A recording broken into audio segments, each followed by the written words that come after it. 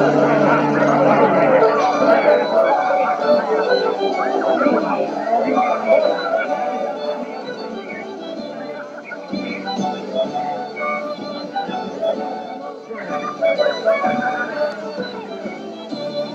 one, come all, and hear of the Canterbury Tales, the wars, the passions, and love at last in full detail. Join in the libations enjoyed so lustily. You too can feel a part of the tale you're soon to see.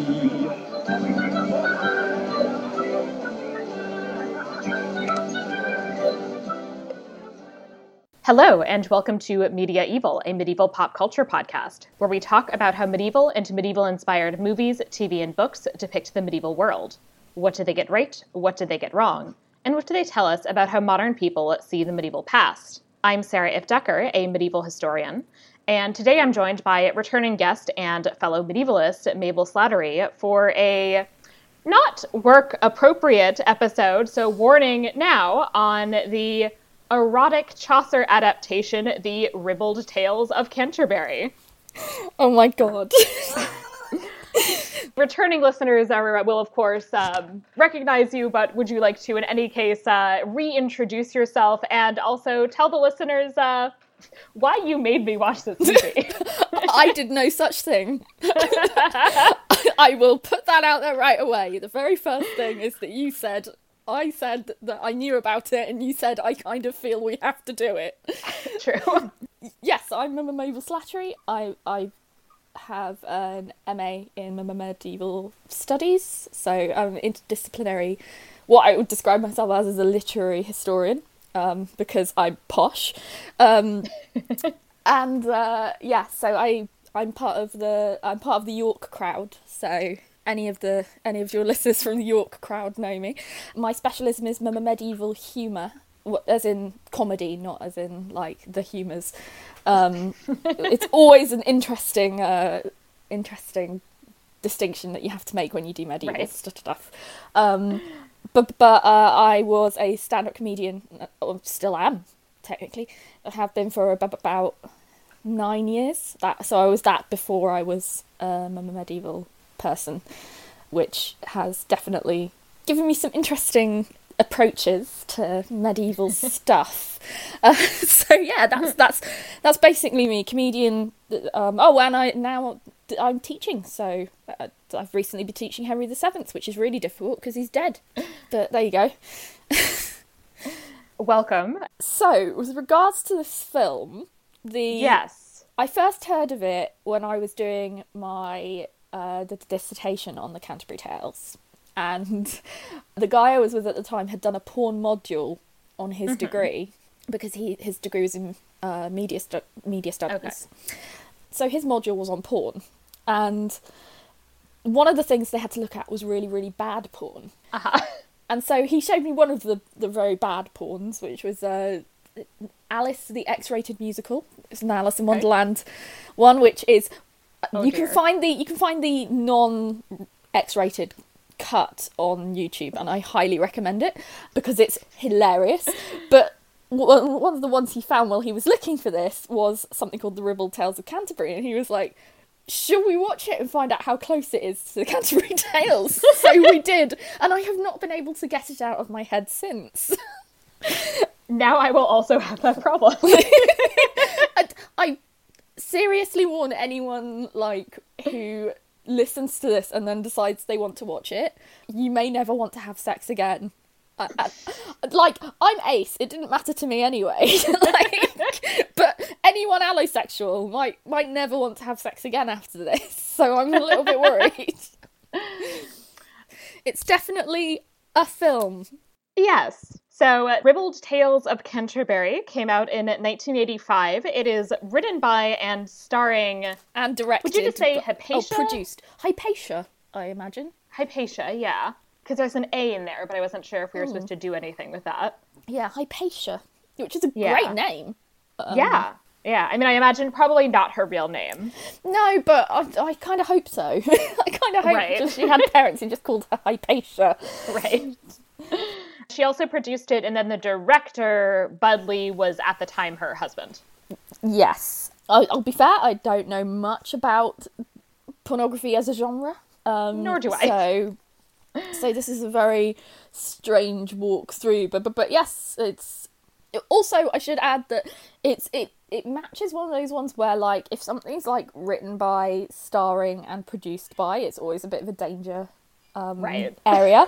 But also, her, in the song that starts it, it says the host is Hypatia, or something like that. So she's also has the name in there.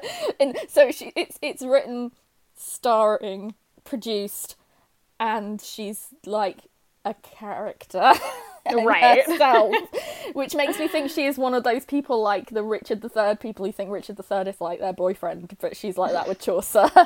Right. This also stars Mike Horner and Colleen Brennan. Mike Horner as the knight and Colleen Brennan as the wife of Bath.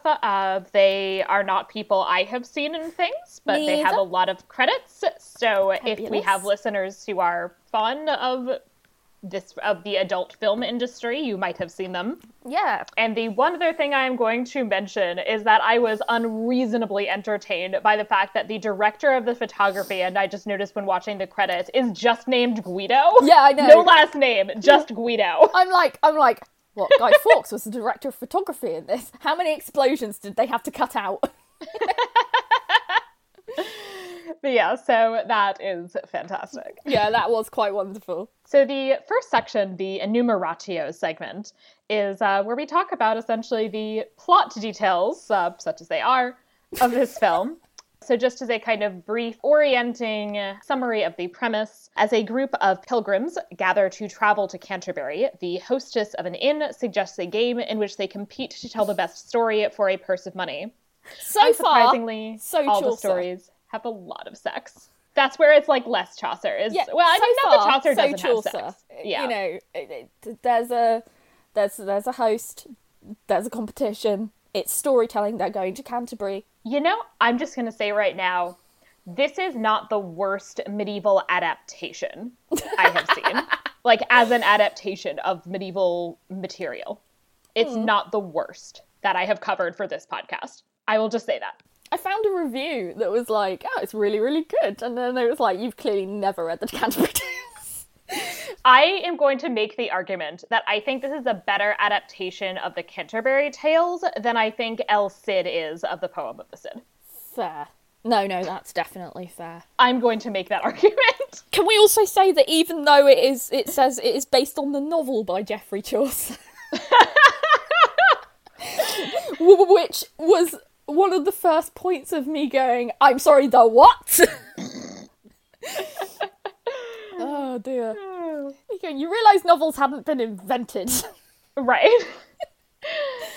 It opens with a meal in an inn with a song that I swear went on for like 10 minutes. Yeah. About like living the Canterbury life, by which I mean, I guess they mean like being in London and vaguely planning on eventually going to Canterbury. I don't know. I don't know. Or like dying in a church, maybe. Like being ordered to be assassinated by the king. That's the Canterbury life, isn't it? Right. I did cover Beckett for this podcast, and I do like to imagine like specifically like Richard Burton as Thomas Beckett. Watching this movie and like dying a little inside. or the modern Canterbury life, from what I know from people who live in and around Canterbury, fending off incredible racism. Oh dear. A very, very sort of aging population, I believe. But the problem with the song is you will never get it out of your head. Particularly if, like me, very soon afterwards, you had to read a book titled The Oxford Guide to Chaucer, The Canterbury Tales, which scans perfectly. So every time you look at that book, you're just like, The Oxford Guide to Chaucer, The Canterbury Tales is unknown. Oh dear. It's basically The Wonderful Wizard of Oz, but like without the wholesome potential. Yes, it's a much less wholesome Wizard of Oz. Yeah, it's pretty bad. I also like that they seem to have clearly expended most of the budget on that first scene. Right. Despite the fact that, like, even with the song, like, the people playing the song, because they've got a band in the corner of this pub, and for some reason there's panpipes. Right. And every time that confuses me. Yeah. The other thing is, like, in terms of the budget, so this scene, and then there's also, like, an in scene at the end, which I swear to God is the exact same set. Oh, yeah, they're the same set, for sure. But also, like, so in both of those scenes, there's, like, I don't know, like, 20 people, maybe? In the rest of the movie, there's at any given time, like, 6 people? Yeah. And it's like, oh, okay, so you, like, hired the extras for one day to do, like, basically, like, the in sequences, and then they all went home. Yeah. You know, it's it's a nice day if you're an extra. Right. There are lots of ladies putting boobs in other people's faces. I also like that they had, like, a half-hearted and brief attempt at accents, and then went, we don't need them. Also, the sheer amount of raw salad in that scene. Like, yeah. Me going like, okay, so everyone died of listeria and no one went to Canterbury. Right. There is one food thing that I will comment on later that we do have, like, the full-on boar's head, and I will, oh, yeah, for sure. share facts about that later. Yay! So the hostess announces they're going to be leaving for Canterbury the next day. I, by the way, am a little unclear in terms of the plot. Does she own this inn or the inn in Canterbury, or both? Gods know, and gods know why she's just holding a feather. Okay, yeah. Because she's is. Like, she's just holding a green feather for no apparent reason. Okay. I'm not sure whether it's attached to anything. I'm not sure whether it's a pen. I'm not sure whether it's just a thing so she can go around and tickle people. Nobody knows. Yeah. So, yeah, she proposes this contest. And then before they leave, also, we have our first, sex scene, which is the carpenter having sex with some woman who doesn't join them. Should add the carpenter, not a character in the Canterbury Tale, not one of the Canterbury Pilgrims, so gods only know where he came from.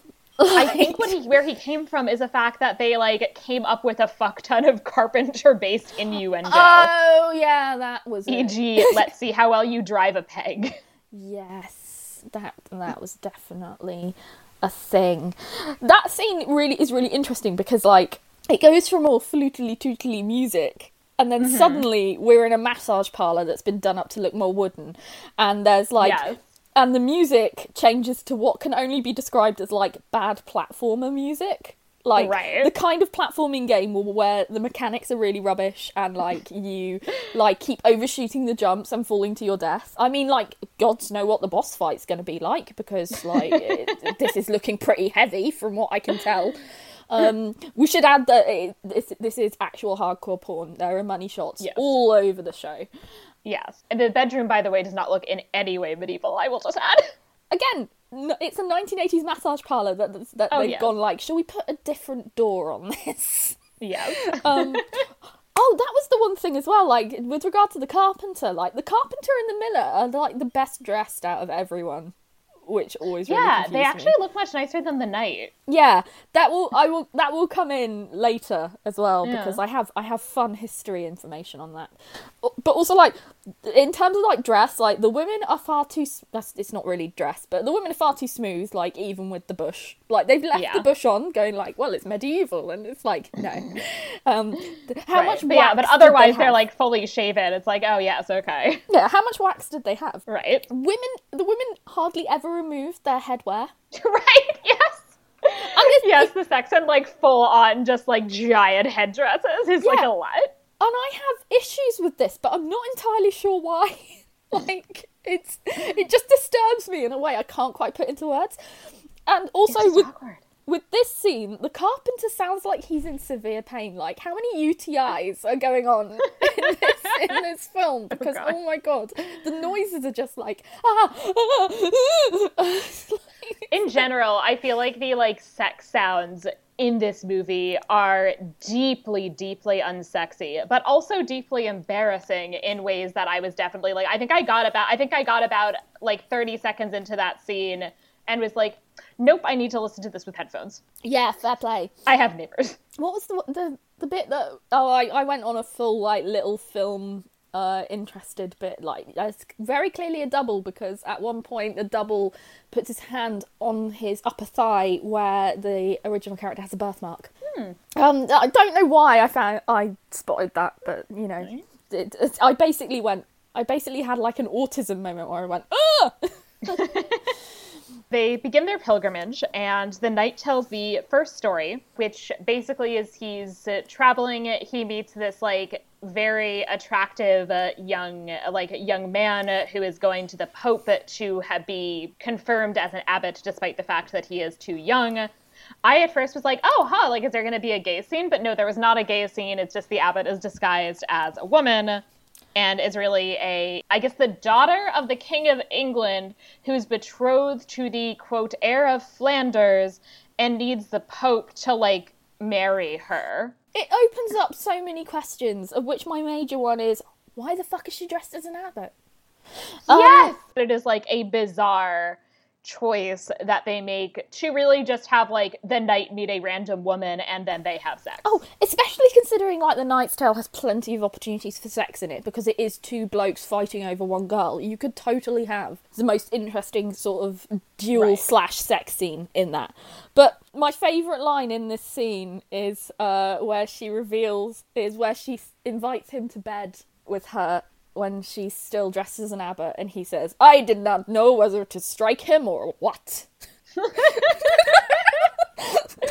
I was like, that came out of nowhere and I loved it. Like, you know, there are some beautiful lines in this film, if nothing else. Some of the lines in this are incredible. But yeah, like, we don't know why she's dressed as an abbot, or we don't know why the knight seems to blink his way to an orgasm. We don't know why the music is suddenly like that sort of old science documentary that you're like used to show on the Open University at 2 a.m. that your school would wheel in on a massive old television that would go, please set up your Bunsen burners now. You know, none of this is explained, and it's all very confusing. Yeah. But yeah, and generally, like, the theme throughout is that pretty much every story, A, does not have a ton to do with the original stories in the Canterbury Tales, and B, is, like, a thinly veiled plot that excuses them, like, having a lengthy sex scene. I mean, at least in this one, he says, I love you at the end, you know. Yes. But it can never be, for she is the daughter of the King of England and engaged to marry the heir of Flanders. I thought it would have been much funnier if he'd have gone like, I love you, and she'd have just jumped backwards. She was like, dude, I just wanted to, like, get fucked. I'm on my way to be like, have my marriage ratified by the Pope for some fucking reason. So, you know, I just wanted a bit of fun. And and then I do love that. So you have the monk who's traveling with him, who just, like, makes assorted comments and keeps complaining that, like, stories do not sufficiently, like, have morals to them. The monk is fairly accurate, to be fair. Yeah, I will get into this more, but I think this is actually, again, I think this might be one of the best portrayals of a medieval monk I have watched. It's definitely the best portrayal of the Canterbury Tales monk, I think. Right. He could probably have been slightly fancier dressed, but we'll get into that later. But, like, in terms of, like, how the monk in the Canterbury Tales is... But this is what my dissertation was on, so, like, if you don't want 2 hours of, like, me just, like, yelling, it's really funny, why don't you understand? It's, it's so, like, in terms of, like, how he is portrayed as the butt of the joke... It's definitely, like, one of the best portrayals of the monk ever. Yeah, and there's also, like, it's interesting because there's, like, a lot of him, like, he, like, crosses himself and, like, talks about morality. Like, there's a lot of, like, him presenting himself in this very, like, public, like, in this very performative way as this religious figure. But, like, as we'll see, there is, like, an element of hypocrisy, but, like, in a way that works. Yeah. The next story is that of the carpenter, but which is about the miller, which is great because the whole thing is really just to make fun of the miller who everyone hates. It's actually also a flip on the Canterbury Tales because the miller actually tells a tale about a carpenter. Right. There are so many things in this particular tale that make me just go, eh? I mean, first of all, that wipe into the tale, which is a spiral... thing with a little sound effect that goes amazing. So it's that there's 2 students and they arrive and they're supposed to mill their grain. Oh, did you notice where the students were from though? No. The miller it's a miller from Oxford, but he grinds flour for a Cambridge college. and nearby Cambridge College, and the students are from there. That's bizarre. Why not have them just all be from Oxford? I know, it really confused me. I was like, what? And I was like, any self-respecting Mama Miller in Oxford would never grind for a Cambridge college. Like, we know how this works with posh people. Like, they stick to their own. I'm sorry, are you Oxon or Cantab? But yeah, that really confused me. And I only spotted that on like the third watch through. That's how dedicated I am to this. I watched this like 3 times. I did not know. The Miller, we find out, is like gonna cheat them and not give them as much flour as they're due. Which is fair, because he wastes that much flour with his massive brush that for some reason he uses to fluff the flour into a pot, but the brush is too big. Right, but then like half of it ends up on the floor, and it's like, I mean, if this is his methodology, maybe he's not cheating them, maybe he's just bad at his job. And then he says to them, my grinding is a trade secret, and it's like, no wonder it's a trade secret, because you're shit. So his wife wants to basically help out the students because she thinks her husband sucks. She like sort of hits on him and he ignores her. But like I think she manages to like distract him just enough that she's able to like do something with the I don't know, switch flour sacks or something. Sweep it off the floor. Right. Maybe do a decent job. I don't know. It's also great because she's telling her daughter that she's gonna do this. I can't remember exactly what she says, but it's basically like, oh, I'll use all my feminine wiles. And then her husband clearly has zero interest in her rubbing up against him. And instead she's just like, I see something in the distance. Go and look out the window for 10 fucking minutes. Feminine wiles. What can we say? It's just feminine charm. Feminine charm of going, oh, what's that bloke over there? Right. Carrying money. Then we have the dinner scene. Oh, it's the best scene in the whole film. Which is just deeply uncomfortable, everybody but the Miller, who is very unobservant, doing sexy eating. They start with grapes. There's sexy eating of grapes. There's sexy eating of all sorts. And then boom, surprise baguette. Yes, a whole baguette. His wife just pulls his baguette out of nowhere and starts licking it. Oh man, I watched this with a few friends, with 2 mates, and that scene broke them. They just looked at the screen and their eyes went so wide, right. We watched it remotely, I should say, but it's but because we are still under quarantine here. Yeah. We just watched it like their eyes got wider and wider and wider, yeah. And is that? Yeah, that's a full baguette. Yep. It's also this, okay, because all right, the baguette at least it kind of makes sense, and sexy grape eating you've kind of heard of, but then there is this these moments with the 2 students who are clearly attempting to mime cunnilingus with a piece of chicken. With the whole it is chicken, the most uncomfortable thing I have ever seen. Admittedly, they do work up to it because the ladies are using chicken legs and trying to sexily eat chicken legs, and I have never seen a sexy attempt to eat the leg of a chicken. It doesn't work, everyone. It does not work. No. It is not sexy. I mean, I'm not exactly the best judge on what sexy is, but I can pretty much guarantee that is the least sexy thing. Yeah, it was not sexy at all. Oh, it was amazing. Although my friend Jules did point out that it was a crime that the Miller did not turn around to his wife and say, "You beget yourself, madam." Not enough puns. Oh no, there were too many puns. There were just weren't enough good puns. Right. There were a lot of puns, but they were mostly innuendo related to people's jobs. Let's I did not realize that a carpenter could be so crafty with his tongue. The daughter goes up to where the students are sleeping and starts having sex with them. Have you noticed how everyone is instantly rock hard in this film? I tried not to, but yes. There might as well be a sound effect. I mean, the ones they've got for the transitions would probably do it, but every top one takes their trousers down and it's everyone's instantly solid. Yeah. There also, I will say, there is a lot of cunnilingus. Like, more than I actually would have expected. Yeah. I don't...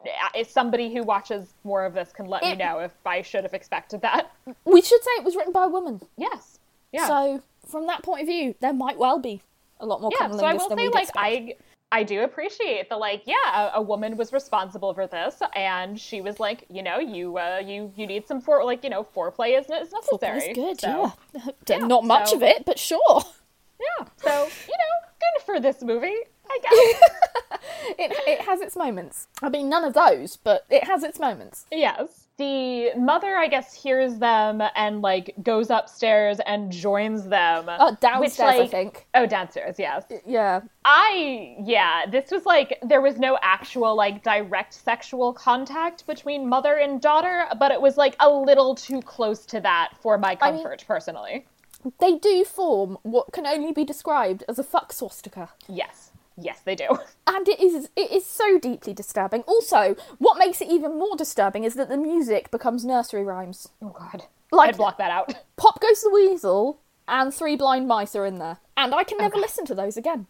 God forbid I ever have children. Because I will never be able to... They will never learn those nursery rhymes. They will come home to me on their first day of school going, Mummy, Mummy, why did you never tell me this important bit of, like, child culture? And I'll be like... Why have you got such a high concept vocabulary for a start? And they'll go, you brought us up. And I'll go, but also, it is for when you are 18.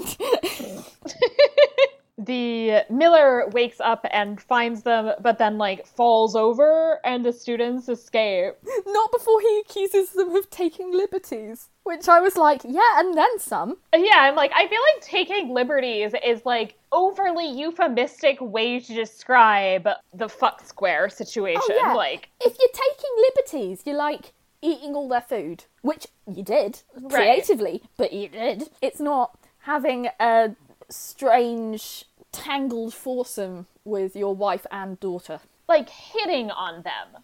That would be taking liberties. Maybe a pinch on the bottom. Yeah, like, involving them in an orgy, I think that goes beyond taking liberties. I mean, if we're honest, it's great British understatement, but... but, you know, sure. The next bit of the film, they decide to... They decide to, as the hostess says, I suggest we camp here in this clearing.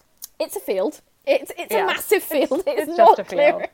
I do just also want to note, by the way, that the real-life Miller bitches about how he had to hear a story that was bigoted against Millers, and that the priest does at this point do his best to remind everybody that they are on a pilgrimage to the tomb of the Blessed Martyr, and raises questions about whether they should be making more of an effort to tell stories that have morals and don't promote sin. I mean... No, but sure. I mean, not no, but... I mean, did you read the script? But yeah, they camp in this so-called clearing, which is a field. Right. It's a field. It's a field. It's a bloody meadow. Why? I mean, they probably, like, wrote the script and then they, like, filmed in, like, whatever sad locations they could find. So, like... Oh, I don't know why I'm quite so picky about this film, because I realise that's not what it's about. But also, it's a field. Like, right. It has clearly had grazing been done on it quite recently. Or, like, actually, I mean, in practice, probably what is had done on it is, like, mowing. And also, like, they're like, we need to, like, find a place where we can, like, pitch tents and film, like, a porn scene. Oh, yeah. In what is essentially a public place. Like, it's probably somebody's backyard. To see, this is the Ace thing coming in again. I'm like, why didn't you do this properly? And it's like, because it's a porn film. Forgot about the sex that keeps going on. Right. So in this scene, we just have the hostess and the wife of Bath have sex while the men hide outside their tent. They don't hide very well and watch them. Oh, yeah, they hide terribly. They just stand and watch. Yeah, they really just, like, stand there, but also, like, they are not noticed. Yeah. But like, that's basically what it is that they need, like, a place to, like, pitch a bunch of tents and then, like, film a, like, lesbian porn scene. Oh, yeah. So, and it probably is somebody's backyard. It is probably Hypatia and Bud Lee's backyard. Oh, it's a big backyard. I'm jealous right now. They seemed like they were very successful. Yeah, one of the more any sex scene that Hypatia seems to be involved in is a lot more nuanced and sort of tender and like realistic and less terrifying, I think. Like, the noises aren't painful, they're much more, it's a much more, like, it's much more realistic, it's much more believable, and I can't believe I'm saying that about this film. So the next morning, the miller is already drunk, and they spend a lot of time like making fun of the miller for being drunk. I mean, that's a mood. Yeah. So the hostess passes on his turn to the wife of Bath, who tells a story about how lands were stolen from her father, and she like has this whole plot to get them restored, which ends up being like her posing as the lady in waiting to the noble family that took her family's lands, or as the film refers to her, the Lady of Waiting, which I believe is a place just outside of Wapping. So basically then she ends up being the like, I don't know, the like lookout for both the Lord having sex with the Queen of England, who keeps her crown on, because how else would we know she's the queen? Yes, she does have a full fucking crown on her head while having sex. And I've tried to block the like dialogue of this scene out of my memory. I have not entirely succeeded. If anyone I am ever having sex with uses the word delicious, I will slap them in the goddamn face. Also, the only thing I could really pull out of this was the fact that the Lord has no arse. Like, he has no bum. Like, they should have sent out a search party. Like, it's just flat. It's really weird. The pancake-assed Lord. Which is the name of my new prog rock band. Right. And then the Lord's wife is having sex with the stable boy, and it is a choice that is made that there is exactly one black actor in this film who is the stable boy who is never named that the lady is having sex with. Although he does provide the best line in the entire film, which is, "Squeeze them balls, my lady." There's a lot of ball squeezing. It's the only time that it is requested, and I feel it is very politely requested, and therefore... That's the only time it is requested, but there are actually multiple things that I noted where women then request to squeeze balls. Oh, yeah. And I will say, I feel like there is a decent amount also of, like, vocal consent. Yes, that's certainly true. In these sex scenes, which, you know what? Good. They should be promoting that. It's the future. Yeah. Or 1985, as the case may be. This is very progressive from 1985. Yeah.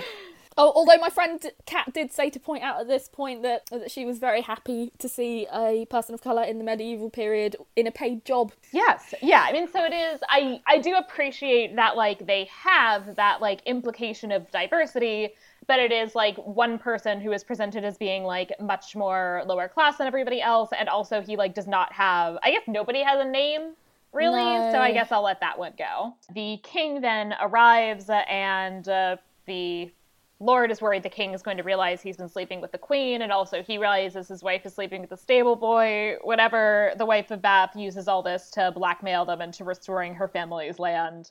The wife of Bath's prologue, by the way, like, has enough material that could have made for a, like, better porn scene than what we got. I'm just gonna say. I'm pretty sure at one point a penis stands up and defends itself in court. In The Wife of Bath. At least in the tale, or the prologue, I can't remember. But yeah, like, I know at one point a penis stands up and defends itself in court. How is that not fit for a porn film in itself? And in the prologue, there's, like, all of this stuff about she's basically like, yeah, like, I keep just, like, finding a lot of younger men to have sex with, and I'm, like, this just, like, badass, like, medieval cougar. Like, why couldn't we have just had that? I mean, I had them at church door. But yeah, very, very strange, the choices that go on in this. the hostess finally tells her own story, which is about the term used, I will say, in the film is gypsy. I will, in acknowledgement of the fact that that is considered to be a racially offensive term, will from here on use, say, Roma, woman who is in love with two men, and in order to win both of them, she makes a deal with the devil. The two men's names rhyme, so I'm assuming they're twins, because that's how it works. Good for you for remembering the men's names, which I did not. I can't remember what they are, I just remember they rhyme. I think they're like... All I noticed is that one of them looks kind of like a poor man's James Franco. The other thing that I noticed was that one of them is in brownface. Because... that hairline. And that earline. Not great. No! Like, suddenly this film went like... It was coursing a pretty low bottom feedy type thing anyway, and then it just kind of suddenly went like a drill right down. I have an upsetting question. Okay. When they did the brown face for this man, did they also do that for his penis? Not that I can tell. Okay. Although I didn't pay that much attention, because as you will find out, there was a lot more to pay attention to in that particular scene. My favourite bit currently is that apparently she read the tarot, and the tarot says she can have both. To which my reaction was like, what does she draw? Like the Two of Wands and One of Cups? Like... But yes, she goes off to this I'm assuming it's what we call a clearing at this stage, and meets the devil, who is Jimmy Fallon dressed like Tim Curry joined a glam rock band. Pretty much, yes. Like his astounding likeness to Jimmy Fallon makes me quite unnerved. Like, we were all going, is that Jimmy Fallon? Right. Also the like creepy Orientalism of like that you have the devil is like has like a turban inexplicably. It's like I don't quite, because, you know, again, Tim Curry, if he joined the glam rock band, right, you know, he needs to be dressed like that or he is not suitably the devil. She gets from the devil a magic violin, which she is then supposed to use to seduce men, because I guess that's how you seduce men, is by playing a violin at them. Yeah, only two specific men though. Like, you play the violin, everyone hears it, but only two people get seduced by it. Yes. So she plays the violin, so then these two men like go into the tent to have sex with her. Oh, wait for it. You forgot the deal breaker of this, which is that in exchange she has to like basically spend a day having sex with the devil. Which I'm like, okay, so she gets two husbands and she gets to fuck the devil. I cannot see the downside, because let's face it, he's been around since the beginning of time. He's gonna have some moves, right? And like, honestly, you know, she seems like she seems like she'd be on board. She seems like she needs to learn a few things. Like, you know, she might get some good tips. Maybe. A tip that I'm not sure is a good tip that she uses is that, like, you should, like, do something where you put, like, these rings. I think that's from, like, the whole, like, supposed Roma tradition. Don't know how true it is.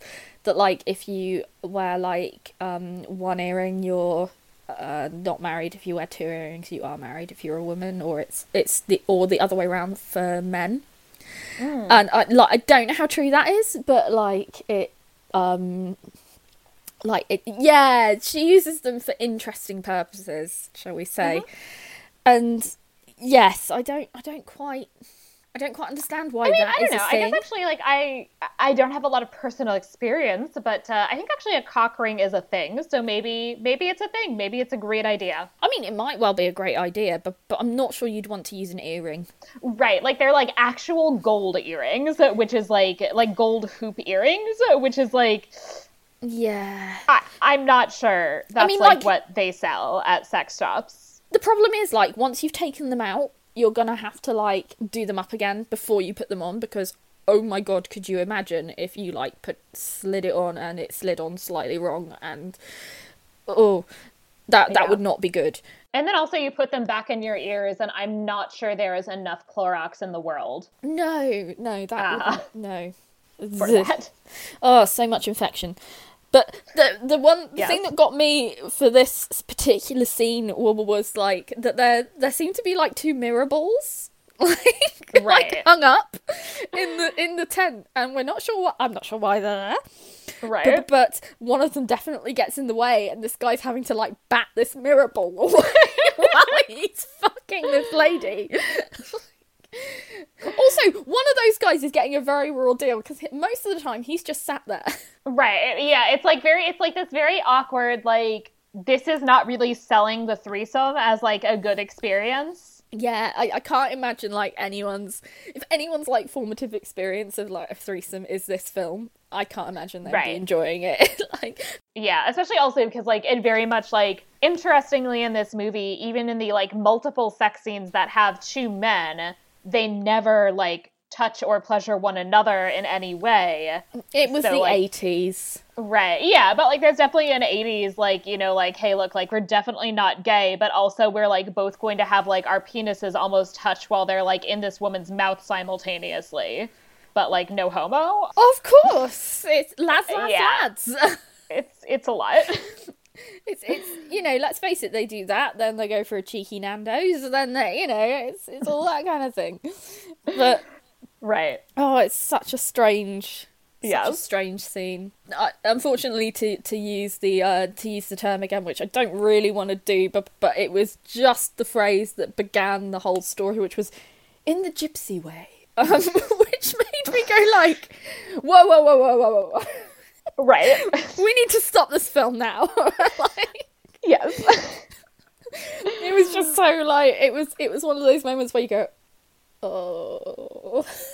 It also, okay, so then like the end of the scene is basically just like she had such a good time having sex that she like overslept and then like didn't show up to fuck the devil the next day. So then he just like shows up and like spirits all of them away. I guess maybe forever? I don't know. It's not clear. I mean, as far as I'm concerned, best case scenario. Right. Yeah, I mean, have a foursome. Go for it. One day versus forever. I mean, you know, come on. This is brilliant. And I do appreciate that the priest is thrilled that he's like, finally, a story with a moral. It's the monk, by the way. Oh, yes. I think he actually is referred to as the priest. Oh, of course he is. I know that he is supposed to be the monk, but I'm pretty sure he is referred to as the priest. Naturally. It is this film. Yes. But yeah, so he is thrilled that there is a moral because it shows you what can happen when Munz makes a contract with the forces of darkness. Which is that you get to be fucked by two people and an immortal godlike being who has spent his entire existence seeking temptation. Right. I mean, I guess she gets taken away from her family. Just so as you know, I'm currently just pricking my finger and signing a contract as we speak. Like. So, and I will discuss more on Deals with the Devil later and choices that were made. I was once Mephistopheles in the Lords of Misrul's play of Faustus, and I can tell you that a deal with the devil is not that bad because I'm brilliant. More deals with the devil is the actual moral that we learned from this. They arrive in Canterbury at the same inn that they just came from in London. Yeah. Everyone is informed that it has been decided unanimously that although Hypatia was supposed to have been the judge, everyone has unanimously decided that her story was in fact the best, and therefore she wins the contest. I mean, it had Jimmy Fallon in it, you know. You can't beat a cameo. I mean, like, A Deal with the Devil, like, honestly, like, they're not wrong. That was the best story. It probably was, yeah. Like, it was the one that had the most interesting plot elements, I would say. Yeah, I think so. They arrive, they have a nice dinner. Hypatia has more sex salad. With the knight. Right. Just so much more salad. Oh, God. There's a lot of sword-related innuendo at this point. Yeah, I find it really weird because I was like watching this sex scene with the knight and Hypatia and going like, why is this nice sex scene intruding on our trash porn? Like well, what is going on? Interesting because it like so then the carpenter is also having sex with the wife of Bath, and it keeps switching back and forth between those two scenes. And every time it switches back and forth, between between the music, which is like for the knight and Hypatia is like this romantic music that's clearly lute. Yeah, it's clearly supposed to cast it as this like romantic sex scene.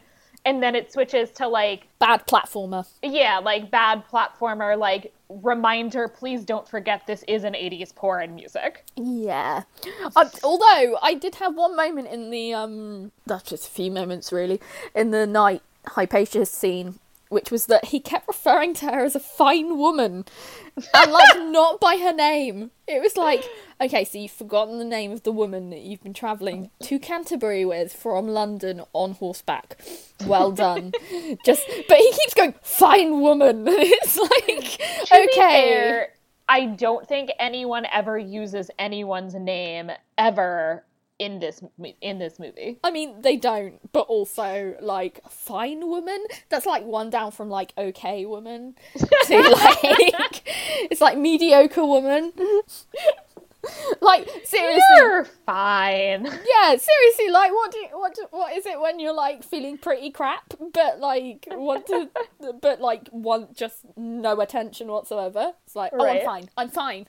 It's like, what passive-aggressive bullshittery is this? It's like the human equivalent of, like, just, adequate plane ships. Yeah. Oh, fine woman. Just like, oh my god, no, get it away from me, get it away.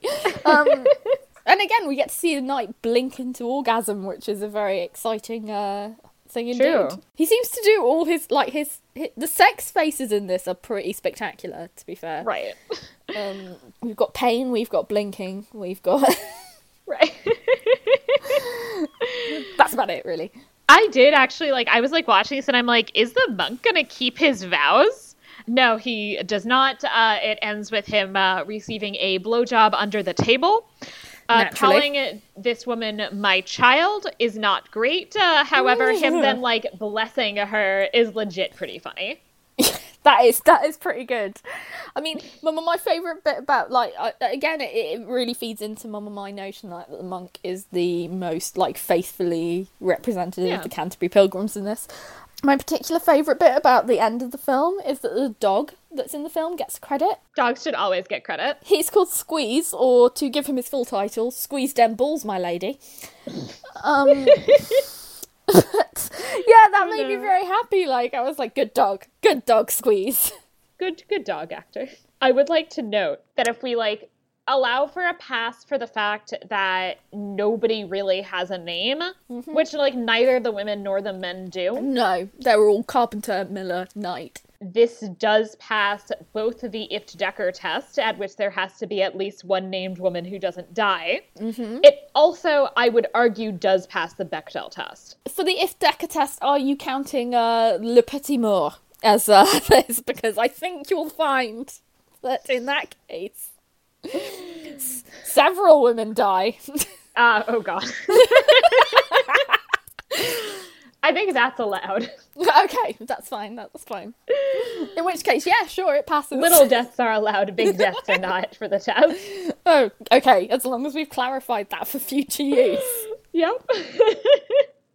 So this does pass the Ift-Decker test, and also, I think the sex scene with Hypatia and the wife of Bath passes the Bechdel test. I think it might. Holy crap. They don't talk about men. They talk about each other's boobs. Yeah. That passes. Oh my god.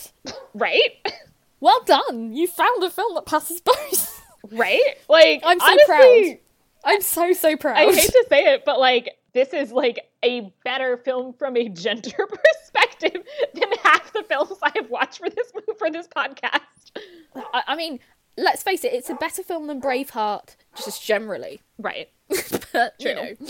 Let's leave that better than Braveheart. Better than Braveheart. It will go on, all the posters when this is released. With that, we can now move into the Vera et Falso section, where we talk about what they got right and wrong. I want to first bring up a few things that I think it did not do especially well on. First, I'm going to just make a note about money. They are asked to each put in 20 pence to the purse. This is a huge amount of money. So most craftsmen in 14th century England would make under 10 pence a day, and one source suggests that the standard wage for a carpenter in particular would be 3 pence a day, meaning that for the carpenter he is paying a week's salary. Yeah, of course, naturally, because you pay a week's salary to go and tell stories. For a bet. For a bet, yeah, of course. Like, they are encouraging some, like, not healthy gambling. Yeah. And also, so in the original source material, there is similarly, like, there's, like, this contest, but the prize is a free meal. Mm-hmm. The total purse, which would be valued at about 10 shillings, wow. assuming I correctly counted the number of people, would pay for an entire cow, or 3 pigs, or 80 gallons of ale, delicious. Or, my personal favorite, approximately 240 pounds of cheese. We need to get my sister in on this bet. Right? I'll do a storytelling bet for 240 pounds of cheese. As long as it's, like, all Comte. Right. But, yeah, that really, also, that he would, what that means is that they would definitely not be able to spend that money on, like, the serious, like, clothes that they have. Like, as you said, like, the miller and the carpenter are better dressed than the knight. Right. Which you could see as like a performative thing and things like that, which is all well and good in, like, symbolism type way. But in terms of when this was written, there were things called sumptuary laws. Yes. Basically, after the Black Death, half the population of England died, pretty much. They reckon these days. They say it's between 30% and 50%. But more accurate, recent assessments say that about half and half. And it depends on where you are, too. So, definitely. Like, different regions have different rates, like cities versus the country have different rates. In Barcelona, they now say about 60% of the population, probably. In Cornwall, they reckon it was, I'm Cornish, so hello. All right, I should say. So, what they reckon, I mean, they'd say it was a bit lower, but actually I'd say it was a lot higher than people think it is, because 1, communities were incredibly tight, and 2, port towns. Right. So they were getting in a lot of stuff. But what that means is that because about half the population was shaved away, there were not enough people to do jobs for rich people that had been in the past. So it actually introduced the notion of social mobility, which becomes a really interesting thing, like when you get to, like, future stuff, especially like a couple of 100 years down the line, how that sort of knocks also, on. Just to add also that there's also a concentration of wealth from inheritance, because, if you're a carpenter, but you're, like, the only person in your extended family who survived the Black Death, like, you're going to end up inheriting a decent amount. Yeah, particularly if, like, everyone is dying, like, and everyone's got a little bit of money, you're going to end up with a lot of money. So what this means is, like, that people ended up with a lot more money than was seen as proper for their status in life. So one of the things that was brought in that can be seen as, like, a not necessarily a cause, but a factor that contributes towards the peasants' revolt of 1381 is these things called sumptuary laws. So sumptuary laws are basically the rules about what people can wear. Right. You weren't allowed to wear purple, because that was a royal colour, because it took indigo dye, which was very, very expensive. You weren't allowed to wear fur, except rabbit fur as trim for winter warmth. My favourite fact, which ruins this for anyone who listens to my stand-up set who gets asked this question in future, because I do ask it at every stand-up set, which is, like, to guess the length that the points could be on noblemen's shoes. Noblemen's shoes were legislated up to 24 inches, so that's 2 feet worth of point on the shoe. It only ever got to 20 inches, but they were legislated for up to 24 because they were sure that at some point they'd go beyond that. So, like, the notion that these people would be allowed to wear such rich feathers and have all the decorations on their horses to match their clothes and all this kind of thing seems a lot different to the knight, say, in his little Robin Hood hat and tartan, which hadn't even been invented by that point. So it's a really interesting point to note that, like, while it works in a sort of getting the hang of their characters thing, it definitely wasn't a thing that happened at the time at all. They would just not have been allowed to, by pain of, like, either a hefty fine or, like, corporal punishment. Right, yeah, and, these are definitely also, like, laws that, it's because like they are very much laws that are very much about maintaining different kinds of social boundaries. I mean, when you see them this doesn't apply to England because they have gotten rid of their Jews by now. But like in a lot of other places, one of the big forces of the sumptuary laws are to make sure that Jews and Muslims also, where relevant, can't essentially dress in a way that implies that they might be of higher social status than essentially wealthy Christians, even if they actually are like richer. Naturally. Oh dear. Speaking of Jews, I have like my like standard like Jew watch for this podcast. So I love Sarah's Jew watch. Yes, there needs to be a theme tune for this. Right, like the Crime Watch theme tune. There obviously were not Jews, as I just said, in England during Chaucer's time. But first there is this story about this deal with the devil, which is presented as being a story about the Roma.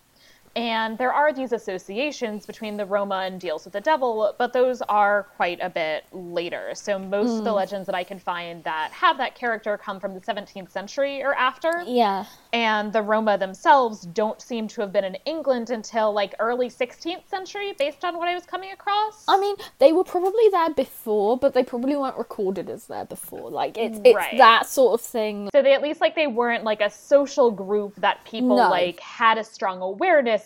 So even if there were like isolated Roma in England before that, they weren't like a social group that people were aware of who were like subject to this particular kind of stereotype. No, it's a thing like that. What you tend to find in like the medieval period is groups aren't sort of grouped as quickly as you might think they would be. Right. The group that would have in this period been actually associated with this kind of story about making a deal with the devil would have been, of course, the Jews.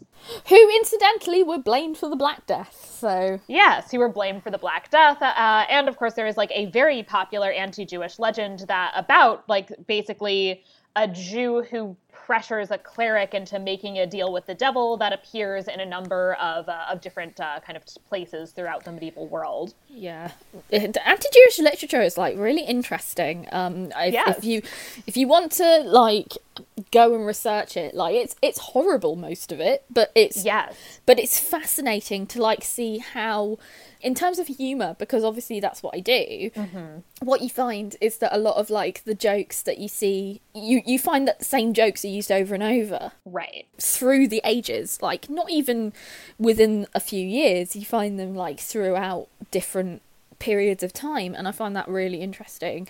And anti-Jewish humour was such a thing. Yeah. But the joke structures are in themselves benign. It's what people choose to put them on. Mm-hmm. I mean, yeah, and I think like studying the kind of various incarnations, like humorous and less humorous, of anti-Jewish literature tells you really important things about like the medieval world and about like Christian identity as well. And of course the fact that like one particular source of or one particular place where you could look at for anti-Jewish literature is in the Canterbury Tales. Yeah, definitely. Since the Prioress's Tale is a ritual murder narrative, the accusation that Jews ritually murdered Christian children for a variety of purposes. And like the fact that like this story is in the Canterbury Tales, there are no Jews in England. It's fascinating the extent to which England has like not had Jews for a century, yet still has anti-Judaism. I think it's partly like the Crusades type rhetoric that happens. Mm-hmm. So that notion of Christianity above all else, but also it's because there's a surprising amount of immigration, right, in the medieval period that people do not focus on. Mm-hmm. But obviously a lot of that immigration was from Europe and from areas that were really anti-Jewish. So you get a lot of that information, and also because all the royal families were just basically one big family.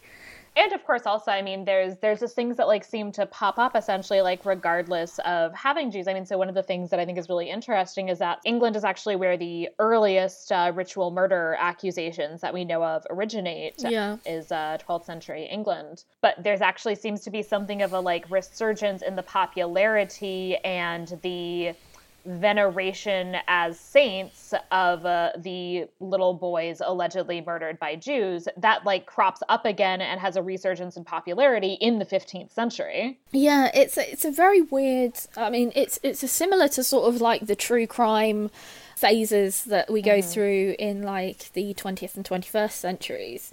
I think it's that idea that you love to have a section of the population to demonize, and that, you know, and it just becomes what's acceptable as you go along. It's a really interesting phenomenon, and that, like, so for a long time psychopaths were a good target of, like, these are the only people that could do this terrible thing, and it is definitely like a level of distancing. Yeah, this is something that I teach, and it's something that always, in the last few semesters, I've had mostly Jewish students, because I've been teaching in a Jewish studies program for the last 3 years. Oh, that's so interesting. Yeah, and so, like, you know, and I teach ritual murder and blood libel and host desecration accusations, you know, that Jews allegedly, like, took the host and, like, stabbed it because they hate Jesus so much, and also definitely believe in transubstantiation. Yeah, naturally.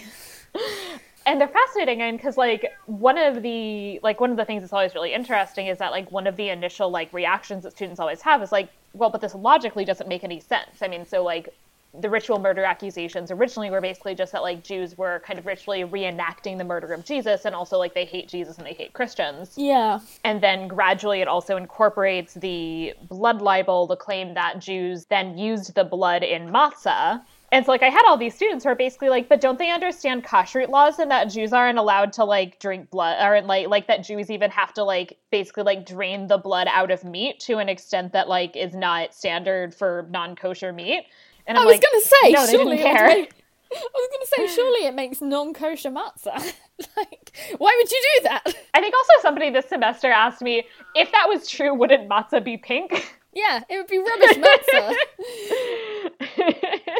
But yeah, I find that sort of thing, I think it's really important to sort of go through those different notions of prejudice and things like that. Yeah. But yes, so Roma legends actually being applied to Jewish people. Yeah, and so, like, you kind of have to wonder if, like, basically, like, I mean, either it's just, like, complete bullshit, or it's, like, maybe they're like, oh, maybe we shouldn't, like, have this, like, weird, like, the Jews and the devil thing in 1985. Yeah. But, like, in 1985, like, having that with the Roma would have been, like, not something that would have, like, and because I feel like nobody, like, taught, I mean, like, in 1985, I feel like people still used the word gypsy uncritically. That would have been more acceptable. I mean, yeah. To be fair, probably more acceptable even now. Right. Yeah, I mean, a lot of people, like, still use the word gyp, like, without realizing that, like, it's racist overtones. Yeah, I feel like it's just, like, for various reasons, it's not something that people are as thoughtful about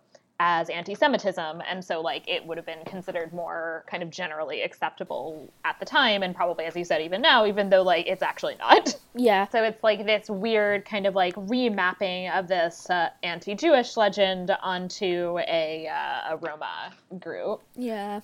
Another thing that I wanted to bring up, and that I kind of mentioned before, is something I wanted to talk about in terms of things that are, like, overall, like, kind of, like, pretty messy and, like, mostly wrong. Yeah. Is this, like, too young abbot. Yeah. Oh, I mean, that's, like, all what the fuck. Right. I mean, so first of all, like, the problem of, like, a cleric who's really too young for his position, that's pretty common for bishops and archbishops who get appointed very much, like, for political purposes. Yep. But it's much less common for abbots because they actually get elected by their monastic houses, who, like, normally don't want to elect some, like, fucking, like, 15, like, you know, 19-year-old. We elect Jimmy, what? Right. And so most elected abbots were in England in the 14th and 15th centuries, seems to have been, like, in their 40s, more or less, when first elected. Because, like, you want somebody who's, like, young enough that they'll be in charge for a while. Like, you don't necessarily, like, want to elect somebody and then have them die in 5 minutes. They're not like popes, let's face it. Exactly. But, like, you also, like, you don't want a 20-year-old. So the canonical age is 22, and abbots below that are very rare. There is one recorded papal absolution for an abbot appointed at the age of 20 in England in 1476. Okay. But really only one, and it seems like most of the, like, cases of too young abbots were essentially due to, like, exceptional circumstances having to do with, like, plague, and a lot of people died, and so they're basically like, ugh, I guess you're the best we've got. All our old people died. Right. And then the real story is even more confusing, that, like, actually she's, like, not really an abbot. She's, like, a princess who, okay, why? It makes no sense that... Why is she dressed as an abbot? Why that is she doesn't make any sense. Like, that would have been considered, like, actually pretty questionable. Like, that is not something that, like, the king would have, like, signed on to. But then that also raised the question of, like, okay, I guess it's because she's, like, near unaccompanied, which also makes no sense. And also, like, why is she going to the Pope in the first place? I mean, if you needed a papal dispensation, you would do that, but you wouldn't, like, send, like, the English princess basically, like, alone to get a papal dispensation before sending her off to Flanders. Also, generally, papal dispensations for marriage are only required when there's, like, serious consanguinity or... Although, like, you know, by this time, like, a lot of the nobility probably need one. Admittedly, they've relaxed quite a lot of the Is it consanguinity or consanguinity? I can't remember. Consanguinity, I think. Mm-hmm. Yeah, they'd relaxed the consanguinity laws quite a lot by the like early 15th century. Right. And so it totally makes sense that, like, there would have been, like, a dispensation needed, but, like, it would have been given basically automatically. Like, you wouldn't have need to travel way out of your way to Rome, because this is also, like, this is during the Great Schism, and England followed Rome, so they would have had to go all the way to Rome. And they would have had to go through France, which would have been interesting. Right. Like, you would have had to, like, basically, like, pass by the Pope in Avignon to get to Rome, and, like, that's a whole thing, and so it's, like, this, like, none of it, like, this is all, like, just such a weird decision. Either that, or you could have sailed, like, round France. Right. But then you'd, like, basically be, like, in Flanders where she's supposed to be going to get married. Yeah, exactly. And also, by the way, I would just like to add that neither of the English kings that Chaucer overlapped with had a daughter who married anyone in Flanders. So it's a clusterfuck all round. Yes. Unless Richard II had a very young, had a daughter very young. No. And Henry IV had a couple of daughters, and I didn't write down exactly who they married, but it was not anybody in Flanders. Yeah, fair play. Yeah. Richard II, what a party king. I loved him. Good old Richard II. I mean, he's the origin of the first cookbook in the English language, the form of curry, which I was talking to a bloke in a random market about the other day, because that's the kind of life I live as a medievalist. I mean, fair. Speaking of cookbooks, I do want to note, while the salad is not great, we do see a boar's head, and this is something that is attested as a meal in a number of medieval cookbooks. The boar's head carol in itself is a beautiful thing. It's in one of my texts. Basically, I started a PhD, didn't finish it because illness / money / British PhDs. But one of my manuscripts, the Richard Hill commonplace book. I'm a lover of commonplace books. Basically, they're the latter-day bullet journals. They're great. Right, yeah. I love that we're coming back to commonplace books with bullet journals, and that no one's even noticed. But that had loads of different Christmas carols in it, and one of them's the Boar's Head Carol, and I think it's a beautiful piece of work, and I love that it's still a carol even now. That is nice. And in case anybody is wondering how, according to a 15th century cookbook, you would prepare a boar's head, I found a 15th century Dutch cookbook recipe that states that the head of a wild boar should be boiled whole and the skin of the head carved lengthwise and crosswise and then be sprinkled with spices all around. Then put it on a spit. Have good dough tempered with eggs and sugared, and then gild it and roast it. Then put the head on a wooden brooch in a loaf of bread and carry it thus to the table. So, like battered sausage, basically. Yeah. I'm liking that recipe. I might suggest it for Christmas this year. It's basically a corn dog. Oh, yeah, because you have different things. Are you familiar with the corn dog? I am not familiar with the corn dog in the slightest. I mean, it's basically like, I guess it's cornbread. I'm not sure I've actually eaten a corn dog, to be honest, but it's like cornbread like around a hot dog. So yeah, battered sausage. Yeah. We have battered sausages with our fish and chips. Yeah. Another proudly Jewish invention, which for some reason British people neglect to mention when they go on about fish and chips. Cough, wonder why. Cough. The battered sausage is quite the thing. That sounds good. I mean, it's from what you're saying, it's basically a corn dog, but with wheat flour. And from what I've seen of like corn dogs in like films and cartoons and stuff, not on a stick. Right. Yes, they are on sticks. It makes no sense. America has a proud tradition of food on sticks. Food on the stick. Yes. It's like weird. It's like kebab culture, but not. Right. It's a true melting pot of America. They took Grecian food and Turkish food, and they took Jewish. But just the stick part. They took like Jewish food, and then they took non-kosher food, and they just slammed them all together.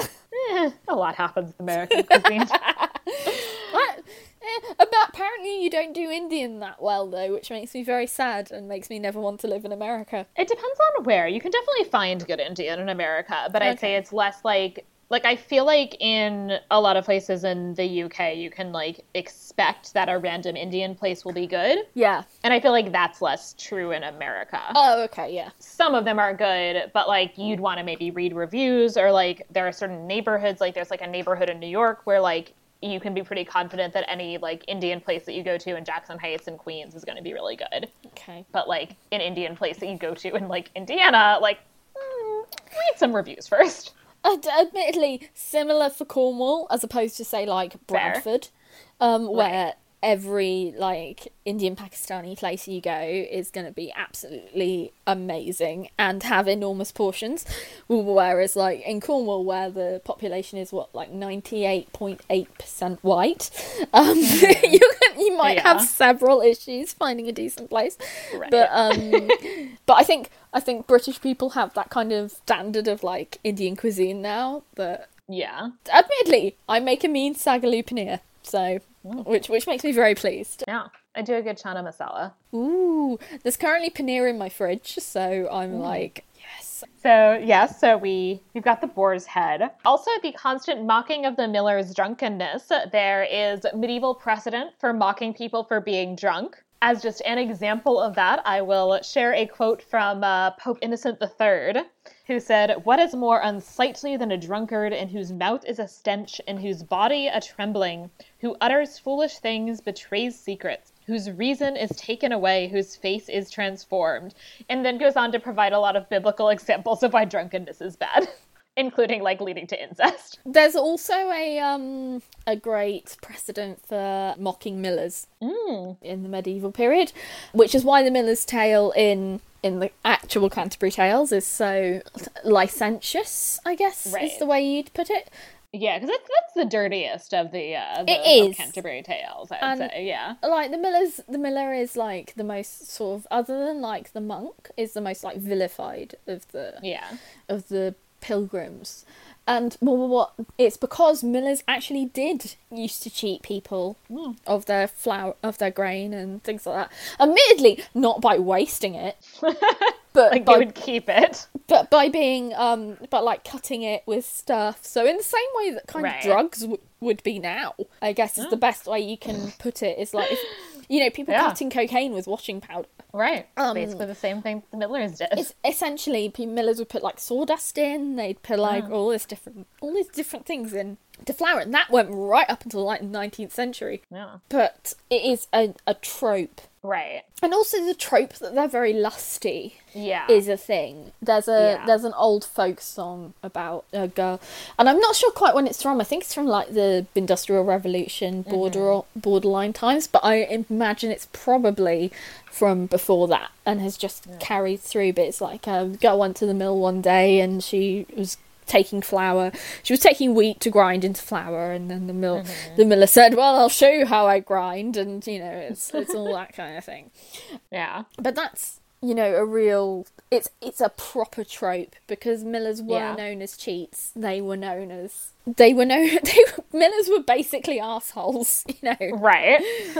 And of course the other like notorious group often vilified in medieval literature are monks and priests, including like often being lampooned for them not being so great at that whole vow of celibacy thing. Oh, totally. And so, like, I kind of like that they actually, like, have a monk who, like, at least, like, portrays himself as, like, vaguely caring about, like, religious stuff. And, like, honestly, he probably does. But, like, the celibacy is just, like, it's a bit too hard for him. We'll probably get into it in the next section, where I get to go on about the monk a lot.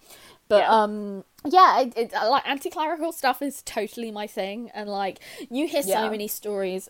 I was talking to one of my classes about this not that long ago, because I've been teaching online since all of this blew up. Right. And trying to explain to them that where the textbook says the dissolution of the monasteries kind of came out of nowhere because everyone was so staunchly Catholic. And you're kind of going, no, there was quite a lot of anti-clericalism and anti-monasticism, because look at where you've got monastic inspections, you have lots of monastic inspections where it basically, you don't find a lot of what they're doing well, because if there was a good inspection, they'd say omnia bene, which just means everything's good. Right, yeah. But if there was a lot of bad stuff, you'd hear about it more get chatty frequently. Oh, don't they just? Yes. So what you get is, like, there's the story of, like, an abbot running, like, 3 brothels on London Bridge. You often find things about monks like abbots, particularly running brothels. I mean, you've got the Robin Hood stories, which I have spoken about before, which have a very anti-clerical message. If not, look back to Maid Marian and Her Merry Men. It's definitely worth it because it's a brilliant show.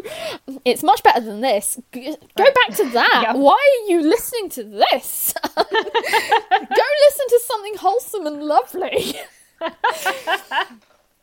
And that's the thing too, is that, like, I mean, so that's the thing that's interesting that I feel like just doesn't come out in so much modern media, is that, like, there is real piety and that coexists with anti-clericalism. Definitely. Because of the ways in which clerics and monks are failing to live up to the expectations that they should be living up to, and are being lampooned for that fact, for not actually being the, like, exemplars that they are supposed to be. Piety can, like, exist without necessarily having this, like, full pure respect for the authority of monks and priests and bishops who, like, in practice they know often, like, kind of suck. It's why when you're talking about the Reformation and you're talking about Henry VIII and all that kind of thing, I know it's a little bit, admittedly, some would say it's a little bit late for the medieval period, but I would say that the medieval period in England definitely existed until 1549. I call just, like, everything through about 1600 at least, the very late Middle Ages. My friend James Hilson, who you should definitely get on here if you do anything like that's vaguely architectural, because he's an architectural historian and he's incredibly clever, and it makes me sad. Because he's that clever and it's scary. He talks about, like, he doesn't believe that there was actually a Renaissance at all, and that actually the Middle Ages ended in about 1750. I agree. Yeah, it's a good theory. As a social historian, I think that's actually it's only when you look at royal history and things that you start thinking about a Renaissance. And what becomes really apparent when you look at, like, the Tudor period, which I had to do because I had to teach it recently, which meant I had to go, oh my god, what am I doing? Because obviously I'm not a royal historian in the slightest. I'm a social historian, like, and a humour historian. I do not do kings and queens and battles, and that's almost all of the A-level curriculum in the UK. So doing that, it was very interesting to see, to sort of try and impress upon my students. Okay, so they were very Catholic people. They believed in all these things, but at the same time, these people were awful. And they understood that. But at the same time, they understood that going through a priest to confess all your sins to God was maybe not the way to go about it. They understood that a priest being essentially God's answering machine was not. And especially because, like, there's such a disjunct between, like, on the one hand hearing that, and on the other hand, like, knowing priests. Yeah, definitely. It's And sure, there were definitely great. It's why in the Canterbury Tales itself, the parson is the greatest, is like the most positively portrayed religious character, because he's low on that rung. Right. Like, he's so low down that he still has those sort of ideals. Well, whereas like anyone higher up, so like you've got the summoner, you've got the pardoner, you've got the nun's priestess, you've got the monk, you've got all these different people, the friar, you've got all these different people who are on several rungs up, who are not nice. And because they've put money and power above those ideals. Right. And because they've had the opportunity to. Mm-hmm. And, you know, it's no coincidence that the parson says his brother is a ploughman, because it relates to that Piers Plowman thing of, like, you know, the people who do the work are the most worthy of that kind of recognition. And that's really important in the Middle Ages, like, because a lot of people were getting dissatisfied. And you talk about the feudal system, you talk about all these different things, but people were dissatisfied, and people were looking for those, if not scapegoats, they were looking to punch up. Right. And of course it's like a language, it's like rhetoric of monastic reform that also goes back centuries. I mean, that like, that's like, it's like a perennial problem, essentially, that like you have like monasticism, and then like it's like, oh, the monks like care too much about like money and position, so like let's found a reformed order, and then like, oh, in like 5 seconds it's like, oh wait, no, they're just doing the same thing, so like let's do this again, I guess. It's either that or, oh my god, all these monks are having sex, what are we gonna do? Right.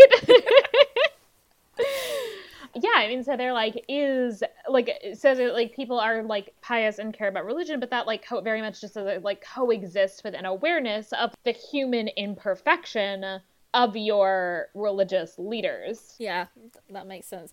With actually that like conversation about like monks and issues there, and how some of these characters are portrayed, that actually seems like a good lead into the next segment, the Historiat Veritas, where maybe I'm going to let you take the lead here in talking about Chaucer and the Canterbury Tales. Fab.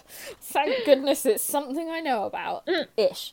Chaucer comes in very importantly in that his life in itself is really interesting, because he is one of those sort of generation after that generation that benefited very highly from the Black Death. So his father was a wine merchant who got quite a lot of status from the fact that a lot of other wine merchants died. So you've got, say this guy is, I mean, admittedly, I love Chaucer, even though he's obviously a complete wanker. I should put that up front. He was a complete arsehole, but I love him. I feel like I definitely had this moment of like, Chaucer is great. And then I like actually read Chaucer, and I'm like, Chaucer is sexist and like hates Jews. Oh no, Chaucer is a complete arse. I love him, because what's so important about Chaucer is that he managed to get all of this sort of stuff that's, in which case, actually, we need to take a step back. There's a theorist called Mikhail Bakhtin, who is brilliant, a 20th century theorist who is Russian, and I mean, I don't know why that's the first thing I came up with for him. He's great, and I love him, but he spoke about this notion of medieval humour. So he speaks about the notion of the higher-ups and the lower-downs. So, higher-ups, they have no humour whatsoever. They're stuffy, they're grey, it's the church and the royalty. They have no sense of humour whatsoever. It's absolutely awful. Then you've got these lower downs. And the lower downs are these, you know, they're the butts of the feudal system. They are so trod upon and all this kind of thing. And their humour is all bums. It's mostly bums. And sex and all this kind of thing, and it's basically you get one day a year, so your Feast of Fools, your April Fool's Day, so all these Fool's Days you get a chance to let loose, and in this sort of Freudian sense you get to let loose all this bad stuff, and that's your one day of the year to be absolutely awful and take the piss out of everyone. The problem with this theory, even though it's a great theory, I mean, it's great for the time he wrote it in. It's certainly an oversimplified view of medieval society. Yes, that's the problem. I mean, it's a great theory considering the situation that he wrote it in which, you know, he was writing it during Stalinism and all this kind of thing, which was very humorless. And, you know, you had this sort of lower order of society, but it's a part of its time. And actually, medieval humour, particularly in England, and I hesitate to say England because I would not exactly consider Cornwall as part of England as such in this period because it had its own language and all this kind of thing. Yeah. But certainly in the British Isles, it doesn't translate. But what you have in Chaucer is a very clear example of this. You have this guy choosing to mix very different levels of humour in a way that people don't think about in the same way. Right. You know, people consider it and just go, oh yeah. And also the fact that this was considered canon this has been considered canon for so many years, and it's so funny and so sort of anti-authoritarian. Yeah. What's most important about this is that it was delivered to the king and his courtiers. Right. But it completely satirises all of these things that the king and his courtiers would have actually gone for, which says a lot for the era he was working in, because he worked under Richard II, who was the ultimate party king. I mean, there's a reason that The Form of Curry, which is the first cookbook in the English language, was written under Richard II, because he gave all these massive feasts. He was, I mean, people call Charles II a party king. He was, you know, Richard II was like the OG party king. He was totally in that. So what's really important is that this is all stuff, all the Canterbury Tales, all the stuff about like bums that's acceptable to talk about in your A-level English class is like that. But part of the problem is that people see it as like, oh well, it's just stuff about bums, so it's completely fine. It's stuff about sex, so it's okay to talk about. You know, it's that low humour, and they still try and divide it. And actually, what happens is in the Canterbury Tales itself is that you get that sort of mix of high and low humour forms that. Well, I wouldn't even call them low humour forms. Even a smutty joke is a good joke. Right. Because it has a certain format. Yeah. And that's definitely the thing, too, also, that I will say that I really appreciate about Chaucer is that people tend to, like, who don't know a lot about the Middle Ages, tend to, like, see the Middle Ages as, like, I don't know, very, like, stuffy, and everyone's, like, grey and sad. Yeah. And I appreciate that we have this, like, this work that is, like, one of the great literary monuments of the Middle Ages that, like, is real dirty. Yeah, but part of the problem is that they either see it as one or the other because they can't. Yeah. They have to compartmentalise that. Right. Which is also, like, that's a Victorian compartmentalisation. Yeah. Like, it's not a medieval compartmentalisation. I'm sure I said this in your last one, but the Victorians ruined everything. Clearly. The last podcast I was on, I swear I said it, but, you know, the Victorians ruined everything. And that is my thesis statement for possibly the rest of my life. Except sci-fi aesthetic. They did good at sci-fi aesthetic. Other than that, they ruined everything. But what is really interesting about Chaucer is that it mixes all these sort of what we would consider potentially high levels of humour, finger quotes, and finger quotes low levels of humour.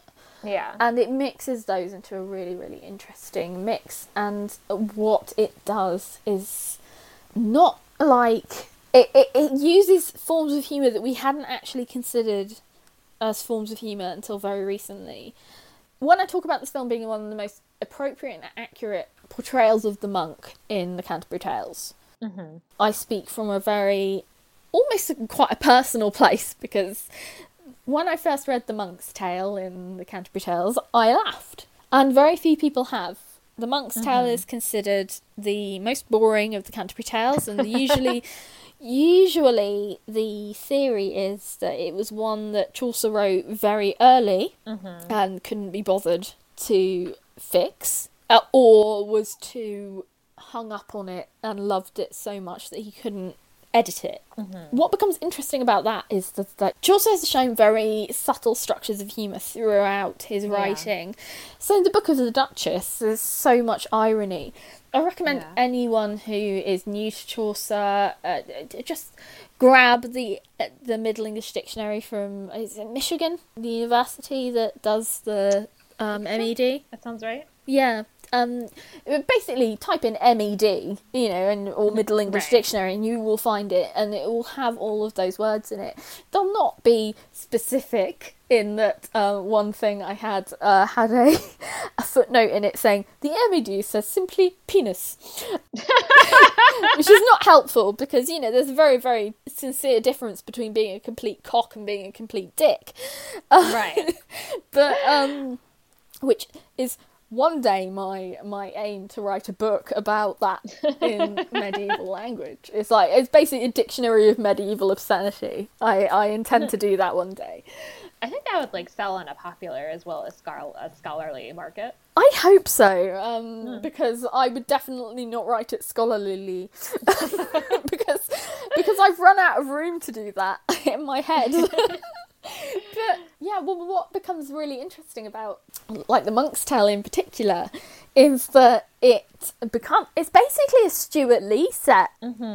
If you look at how it's a shaggy dog story, it's a story that keeps trying to go places and never actually gets there. It's a story that takes a long time and has no punchline, and it's that delay of tension humour that is it's actually very clever, and people didn't really recognise until quite a long time recently. And a lot of what Chaucer does is that. But yeah, it's what Chaucer did beautifully.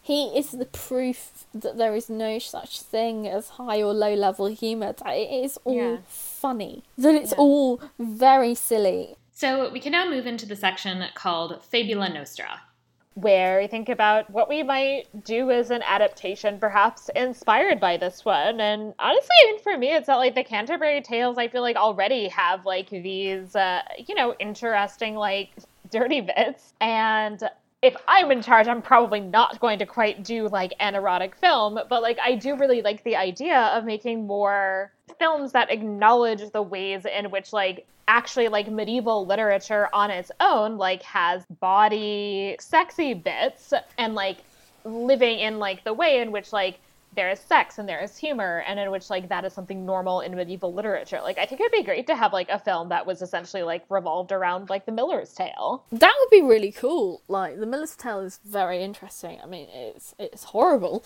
but essentially you could make The Miller's Tale a Charlie Chaplin film, because the plot is a carpenter.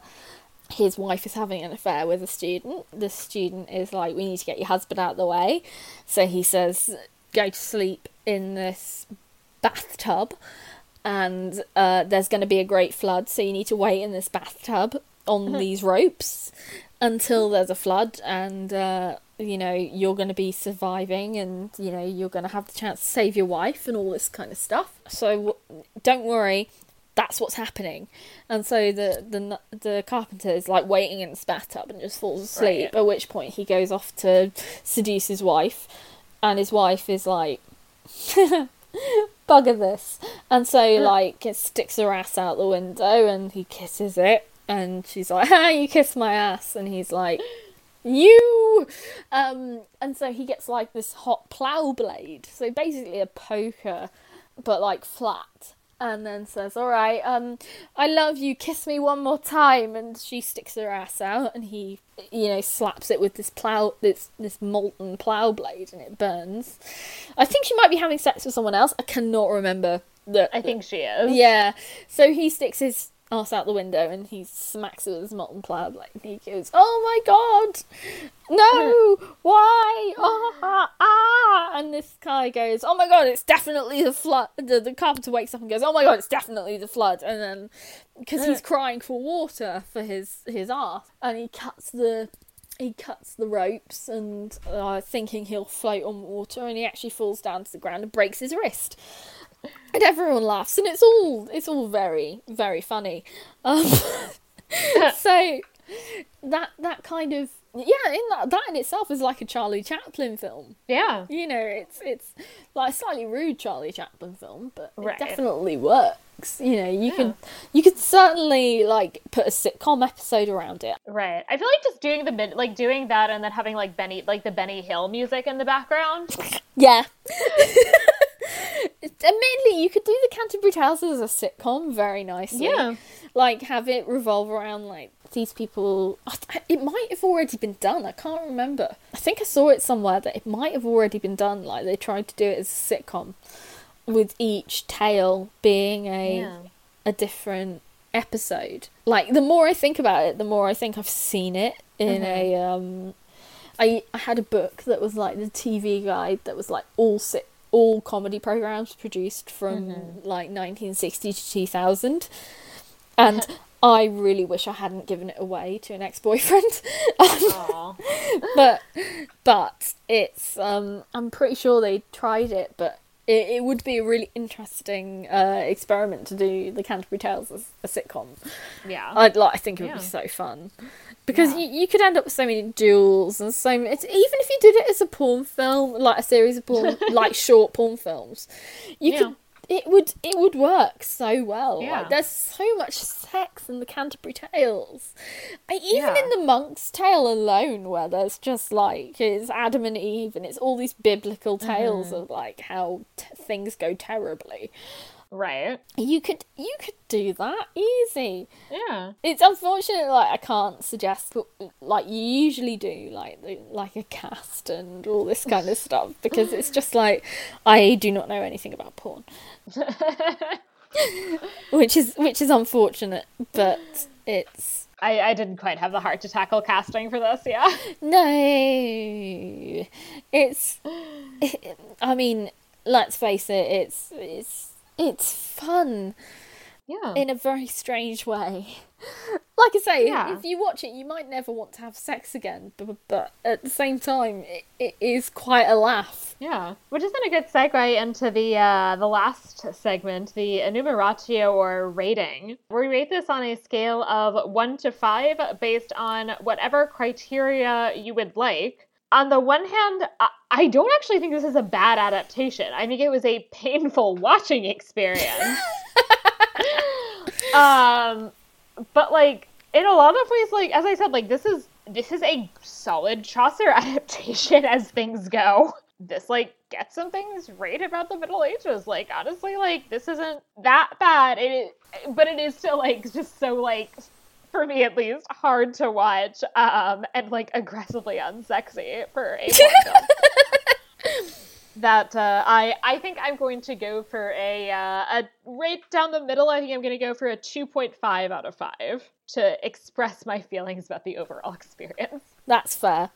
I think I give this film 2 baguettes and a threesome tarot card. Fair. And that's as high as I'm willing to go. Right. Thank you so much for coming on. I think thank you for having me watch this film. I'm really sorry. You did say you had to do it.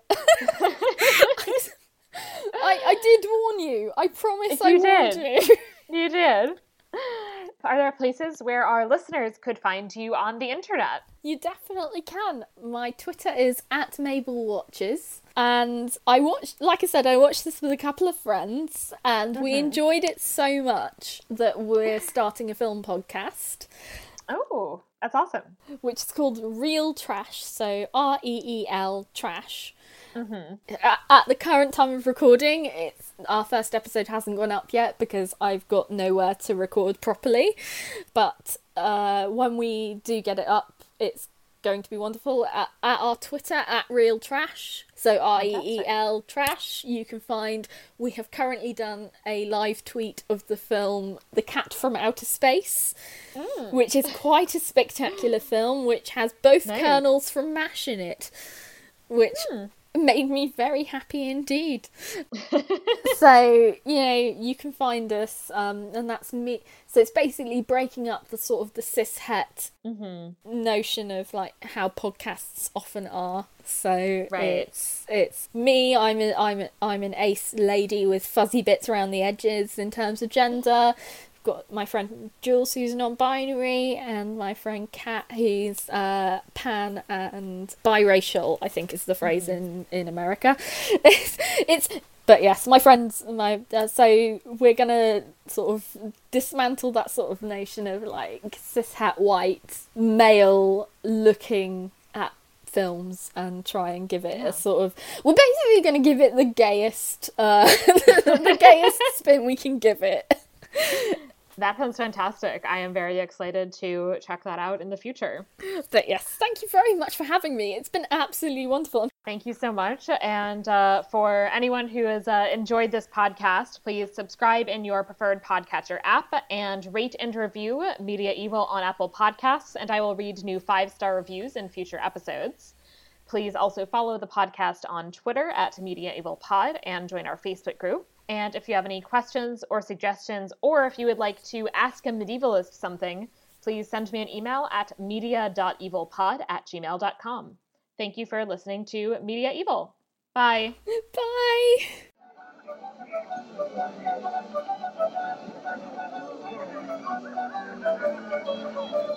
The hostess Hypatia, the miller and his wife, are but a few you'll meet living the Canterbury life.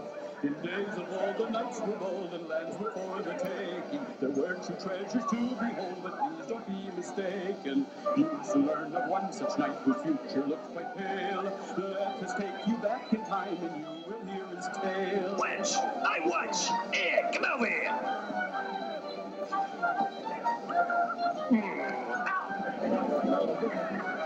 How disgusting. Well, it certainly seems to have gotten a rise out of it. Come one, come all, and hear of the Canterbury tales. The woes, the passions, and love at last in full detail. Join in the libations, enjoyed so lustily. You too can feel a part of the tale you're soon to see.